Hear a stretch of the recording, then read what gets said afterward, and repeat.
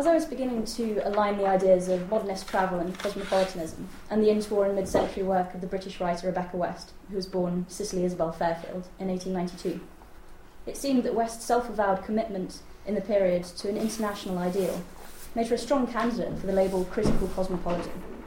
Rebecca Walkowitz applies this term to the experience and strategies of West's near contemporaries, Joyce, Conrad, and Woolf, for whom the more familiar critical paradigm of the modernist as exile has proved insufficient in accounting for their transnational thinking. Rather, Walkowitz argues, their propensity to think extranationally is characterised by stylistic reflexivity. They emphasise the conditions of limited or suspended agency, and they ask us to consider how conceptions of belonging are bound up in the production, classification, and reception of literary narratives. So I wondered, might West be placed among those critical cosmopolitans, given her incisive treatment of the grand narratives of imperialism and male supremacy, and the reflexivity that accompanies the genre-defying quality of her work? Her status as a public literary figure in the 30s and 40s allowed her to write about her travels to great commercial success, and her travel writings were composed with a singular attention to the political and personal affiliations that rose from her journeys. It was with some consternation, then, that I discovered not only did West distance herself very firmly from what was then a largely pejorative label. She dismissed the Italian writer and ultranationalist Gabriele D'Annunzio as that queer, scattered thing, a cosmopolitan. But also, the partisan attachments and strong nationalism registered in her work seemed to render it resistant to any broadly conceived allegiance of a world community of human beings. What then does Rebecca West bring to an investigation of cosmopolitanism in mid-century literary culture? I want to argue that it's not in spite of, but because of West's partisan national allegiances and the textual expressions of these, that her travel writing generates a cosmopolitics useful to discussions and contestations of contemporary cosmopolitanism. Specifically, West's cosmopolitics turns on the idea of hospitality, which has become familiar in assessments of cosmopolitanism as a political and ethical endeavour, particularly through the writing of Kant and Derrida. It's more than 20 years since Martha Nussbaum invoked the ancient Stoic ideal to insist that we give our first allegiance to no mere form of government, but the moral community made up by the humanity of all human beings. Her perspective has since been supplanted by an emphasis on the plurality of cosmopolitanisms and the validity and value of localised attachments. Take, for example, Kwame Anthony Appiah's cosmopolitan patriot and Homi Bhabha's vernacular cosmopolitanism. Corresponding to the trend towards an affective and rooted cosmopolitics, which both exceeds and capitulates to national boundaries, is an insight broadcast loudly in West's travel literature, which is no less powerful for its self-evidence. Effective transnational engagement is brought into being through actual exchanges of hospitality, and these cultural encounters are each entirely particular and must be negotiated as such in a dynamic and dialogic fashion. This construction supersedes the project that Nussbaum identifies, to enter into a relationship with all humanity simultaneously. In the literary expression of such a cosmopolitics of hospitality, there are some obvious problems. On either side, two differently localised subjects are required to adapt their understanding of what transnational engagement might mean, transforming the exchange in its enactment so that no encounter can be applied to a general law. Additionally, any instance of hospitality is structured around an asymmetry which demands one side be the host, situated, in possession, at home, and the other a guest, foreign, supplicant, and dispossessed. Derrida is helpful here. His deconstructive analysis of hospitality focuses on the way that hospitality is parasitized by its opposite, an etymologically connected meaning, hostility. He highlights the self-limiting conditionality in the law of hospitality, in the necessity that the host maintains sovereignty over his or her space. West's travel literature engages with these pitfalls and potentials of hospitality, in its thinking beyond the nation, and its anticipation and dramatisation of the double bind posited by Derrida, who finds absolute hospitality to be imperative, but also impossible. West's hybrid forms of travel writing and her manifold engagements with the evolving conditions of mid-century hospitality, which notably included Britain's responses to the flux of war refugees and stateless people, reflect a broad ethical dilemma in the period, in which calls to protect the integrity of homeland and national values were tempered by responsibility towards displaced people. The cosmopolitan outlook arising from an ethics of hospitality is based on a series of loyalties that must be particularised and embodied, but, as West's work maintains, these are likely to be inadequate in a world prone to personal and political treachery, which is hospitality's dark inversion. Rebecca West's career-defining work emerged in the 30s and 40s in the fields of travel writing and post-war reportage, and was catalysed by travel in Europe. Her travelogue dealing with late 30s Yugoslavia, Black Lamb and Grey Falcon, published in 1941, prompted the critic for the Time magazine of December 8, 1947, on whose front cover West features, to assert she had become indisputably the world's #1 woman writer. While West was being feted for her portrayal of the political turbulence and cultural heritage of the Balkans nations, she was struggling over a novel concerned with Russian state and non-state terrorism, set in France at the turn of the 20th century. In 1941, she seemed to give up on the project, but by 1965 had renewed her efforts, and the work was published as The Birds Fall Down in 1966, her last completed novel. These two disparate, roughly mid-century texts, the travelogue and the cosmopolitan novel, each in its attention to conflict between and within nations, and dealing simultaneously with the personal and political realms, constitute what West might have called a guide to a disturbed planet. I'm going to return to this quotation, which forms part of the spurious epigraph to The Birds Fall Down. I think it provides a useful key for thinking about West's cosmopolitan sensibilities and their relation to travel. For now, though, I simply want to call attention to that phrase's concern with agitation or turbulence, its claims to a synoptic global scope, and its loose evocation of the travel guide. Kant's third definitive article for Perpetual Peace in 1795 would have had a special appeal for a liberal international traveller such as West. He writes, "The law of world citizenship shall be limited to conditions of universal hospitality. According to Kant, it's the stranger's right to be received in foreign lands without fear of harm, if only for a temporary stay, on account of humanity's common possession of the earth, and the contingency of its division into nation-states." This was an attractive ideal for mobile literary cosmopolitans of interwar Britain. More importantly, though, Kant makes hospitality the foundation on which a cosmopolitan political community may be established. Rebecca West's affinity for such thinking runs through the chapter she contributed to Storm Jameson and Philip Noel Baker's Challenge to Death, 1934, whose contributors differed over the advisability of pacifism, but showed a general commitment to collective security through international institutions such as the League of Nations. Rebecca West's tellingly titled chapter, The Necessity and Grandeur of the International Ideal, emphasises the mutual dependency of patriotism and internationalism in the face of increasing hostility from Germany, which had pulled out of the League of Nations in October 1933. In this chapter, West writes, "Eminence is not everything a nation needs. There is essential also a society of nations which will compensate by their qualities for her defects, so that these are no heavy reproach to her, which will go on maintaining civilization should she fail, during those periods that come to every nation, when the national genius is in abeyance." 2 years later, West again made a strenuous apology for internationalism.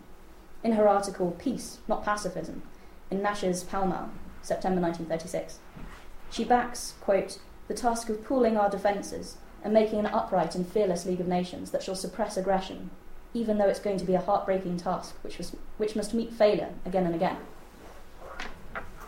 West predicts the domino effect of European nations succumbing to Hitler's aggressive expansion if England were to remain neutral, and she begins with the imagined fall of Yugoslavia. West vigorously underscores the point she made in 1934. Quote, "The test of real and valuable nationalism is to avail oneself of the tradition of one's country, and it happens that internationalism is one of the most ancient and firmly established elements in our tradition." But the international ideal is not the same as the cosmopolitan ideal. In thinking along the lines of the nation, West overlooks the burgeoning reality of stateless people, for example. It's in West's travelogue, Black Lamb, which is arguably equally propagandist, that a substantial cosmopolitics arises. This guide constitutes a compelling path through the conditions of hospitality necessary for peace in a disturbed planet. West first travelled to Yugoslavia in the spring of 1936 at the invitation of the British Council to deliver a series of lectures. She returned twice more to research her book and paid special attention to the legacy of the lately dissolved Ottoman and Habsburg empires and the complicated ethnic tensions which clustered largely around growing Serb supremacy. West's Black Lamb has an unmistakably pro-Serb bias, which may be partially attributed to her host and guide, the charismatic Jewish Serb patriot and chief of the Belgrade Press Bureau, Stanislav Venava, whom she fictionalizes as Constantine. Though West vehemently refuted this accusation of bias, it's clear that her representation of Yugoslavia is mediated by two internationally oriented but nationally minded cultural host institutions, the Serbian Press Bureau and the British Council, each propagating their interests through West in a form of soft power. On the other hand, West is consciously reflective of her political motivations for writing. By the time Black Lamb was published in 1941, Yugoslavia had fallen to the Axis powers and the government had fled into exile and were currently in London. West's epilogue calls on her readers to honour them. She writes, "They've come to the West not as unfortunate petitioners, but as benefactors, for the resistance they have made against Germany had given Britain a valuable respite." The force of West's message is carried through the richly realised scenes that punctuate her narrative, in which she seeks the wider transnational significance of the hospitality she receives, on the entirely personal domestic plane. These scenes typically deliver her experiences in grandiose metaphysical terms, which challenge the normative or nationally sanctioned forms of hospitality that govern middle-class approaches back in Britain. In Travnik, in Bosnia, West is entertained at the home of a Bosnian Jewish family, and the mother is defined through her graciousness as a host.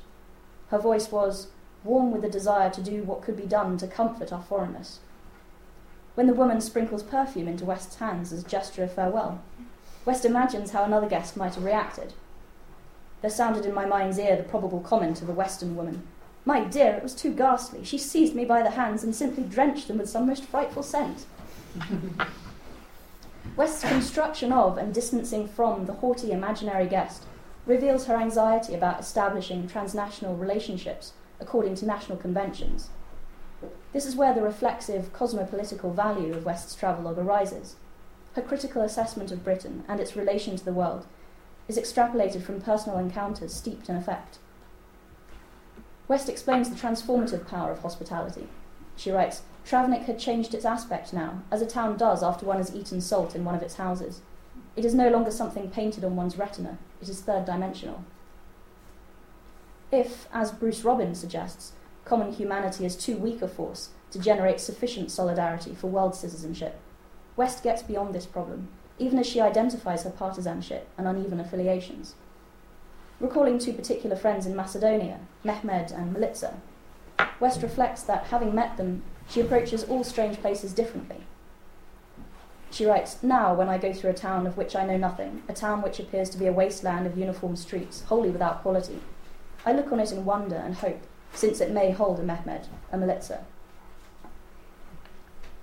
In differentiating West's official and personal exchanges in Yugoslavia, I mean to tease out the paradox in a neo-Kantian cosmopolitics founded on hospitality. That is, hospitality must be state-sanctioned and enshrined in law, but must also be predicated on a personal ethics. In the case of West, deep transnational loyalties are informed by hospitality, given according to a personally felt ethics. The unevenness of the state versus the individual's welcome of certain people over others was all too acute in mid-century Europe. In the areas of political asylum, Kant's law for perpetual peace finds itself in a grey area. One unsavoury official attitude to political exile in the early 30s, which throws into relief the nexus of hospitality and internationalism that I've been seeking to trace, is encapsulated in a story in The Times of January 1930. The article concerns the foiling of a conspiracy by anti-fascist Italian revolutionaries living in Paris to bomb Italy's delegates at a League of Nations meeting in Geneva.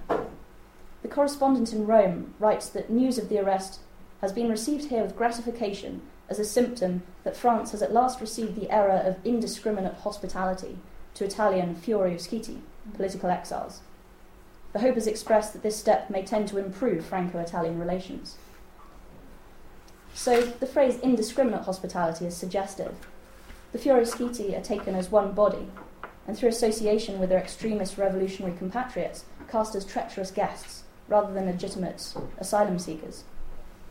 It's worth noting also that the arrest is deemed by the fascist Italian government an opportunity to ease its strained international relationships.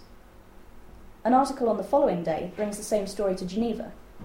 The correspondent writes, "Continued toleration of anti-fascist political exiles in Switzerland is absolutely incompatible with the establishment there of the League. Today it is Italian exiles who are working against the Italian delegation. Tomorrow it may be Syrians who will plot against the French delegates. or the Indians who will conspire against the British delegates, in order to put pressure upon those governments and make worldwide demonstrations. The League of Nations must ever work in an atmosphere of tranquility upon strictly neutral territory and in complete security of mental liberty. The irony that such a security of mental liberty is denied those Syrians and Indians subject to European imperialism, and to the Italians compelled into exile, is lost on the reporter, even as the call is made for an international principle of commitment, neutrality, and non-aggression. We might recall Derrida's grappling with the theoretical task of establishing a truly universal hospitality in the Kantian cosmopolitan tradition, in his discussion of cities of refuge in On Cosmopolitanism and Forgiveness, 1997. Derrida points out that hospitality, whether public or private, is dependent on and controlled by the law and the state police. Apparently here, the law's blind spot regarding the imperial nation's colonial other is only compounded by its professed commitment to international relations. But then, as Benedict Anderson has indicated, the establishment of the League of Nations ushered in a time when the legitimate international norm was the nation-state. Against such a backdrop, how could those still emergent nations or stateless people expect fair recognition? How were the unwritten rules of hospitality complicated by such turbulence?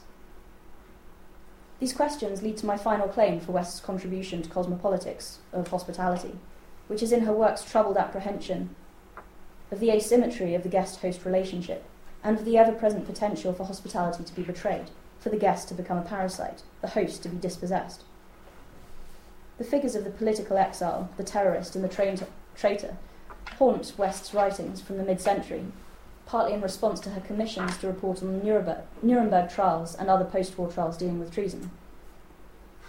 The dynamic of hospitality and treachery is powerfully explored in West's 1966 novel, The Birds Fall Down, which evolved out of a true story she'd heard about Yevno Azev, the notorious leader of the terrorist branch of the Russian Socialist Revolutionary Party at the turn of the 20th century, who happened also to be an agent provocateur and a spy for the Russian Imperial Secret Police. In West's novel, this man is known as Kamensky and leads a double life as secretary to a Russian count, Nikolai Diakonov, who's been exiled by the Tsar but remains fiercely loyal to the imperial regime. The narrative develops around Kamensky's complicated personal betrayal of the count and of the revolutionaries whom he purports to lead. Kamensky is uncovered by the count's granddaughter, Laura, who colludes in his assassination by Chubanov, a revolutionary who manages somehow to maintain loyalty both to his party and to his political enemy, but old benefactor and friend, Count Nikolai. This all unfolds in a preeminently cosmopolitan setting. The revelation of Kamensky's betrayals takes place over more than 100 pages in a train carriage moving through France. And there's more to be said about the cosmopolitanism and the setting of the novel, but I don't think there's time here. What's important in West's fictionalization of this prodigious story is her choice to structure the larger national conspiracies of state and non-state terror around intimate domestic scenes in which the niceties or the perversion of hospitality loom large. Laura's immediate horror on hearing of Kamensky's treachery is manifest in the ways it's intruded on home life. She thinks it was terrible that he had used the same forks and spoons, eaten off the same plates, and drunk out of the same glasses as the Diakonov family. Superimposed over these scenes is West's critique of the Hegelian dialectic, which is the scheme used by Kamensky to justify his behaviour. He says, why should we not apply the dialectic process to actions as well as to ideas? Why not follow one deed by its opposite? Why not go gloriously further and serve one way of life and then its enemy? The outrage of this system is figured by West in the novel's motif, reflected in the title, of birds being shot down for sport. Count Nikolai describes the experience of a woodcock shoot he used to enjoy in Russia. A system perfect in itself and exquisitely ingenious is destroyed at the very moment when it is implementing its perfection by another system. Moving towards a conclusion then, West does not achieve a planetary perspective in her guides, but then a cosmopolitics of hospitality need not require a horizontal view of world citizenship. In his survey of actually existing cosmopolitanism, Bruce Robbins implies the near impossibility of reaching a final word in advancing any comprehensive mode of cosmopolitanism. But, he says, it is something to bring to light the 1,000 gross and subtle ways in which we are told every day that people outside our borders are too distant to matter. West's travel literature erodes something of the distance, and the figure of disturbance is helpful here. Forging personal alliances and loyalties on patriotic national levels, West's literal and imagined travel gives her a chance to test transnational loyalties built out of moments of hospitality. The epigraph to The Birds Fall Down picks out the motif I've just described of the bird shoot come dialectical process in a short verse titled Guide to a Disturbed Planet by Conway Power. And here's a minor treachery on West's part, because Conway Power is a pseudonym of the author herself. The verse begins, "We're all bowmen in this place. The pattern of the birds against the sky, our arrows overprint, and then they die." As guides to a disturbed planet, Black Lamb and The Birds Fall Down present loyalties and bodies in a state of mobility, against which patterns citizenship and identity must be constantly negotiated anew. Though West's cosmopolitics delivers a code for establishing more hopeful patterns of relation, and not least textually, the overprinting arrows of the poem figure her words on a page, she doesn't let us forget that they also contain the conditions for their own disintegration.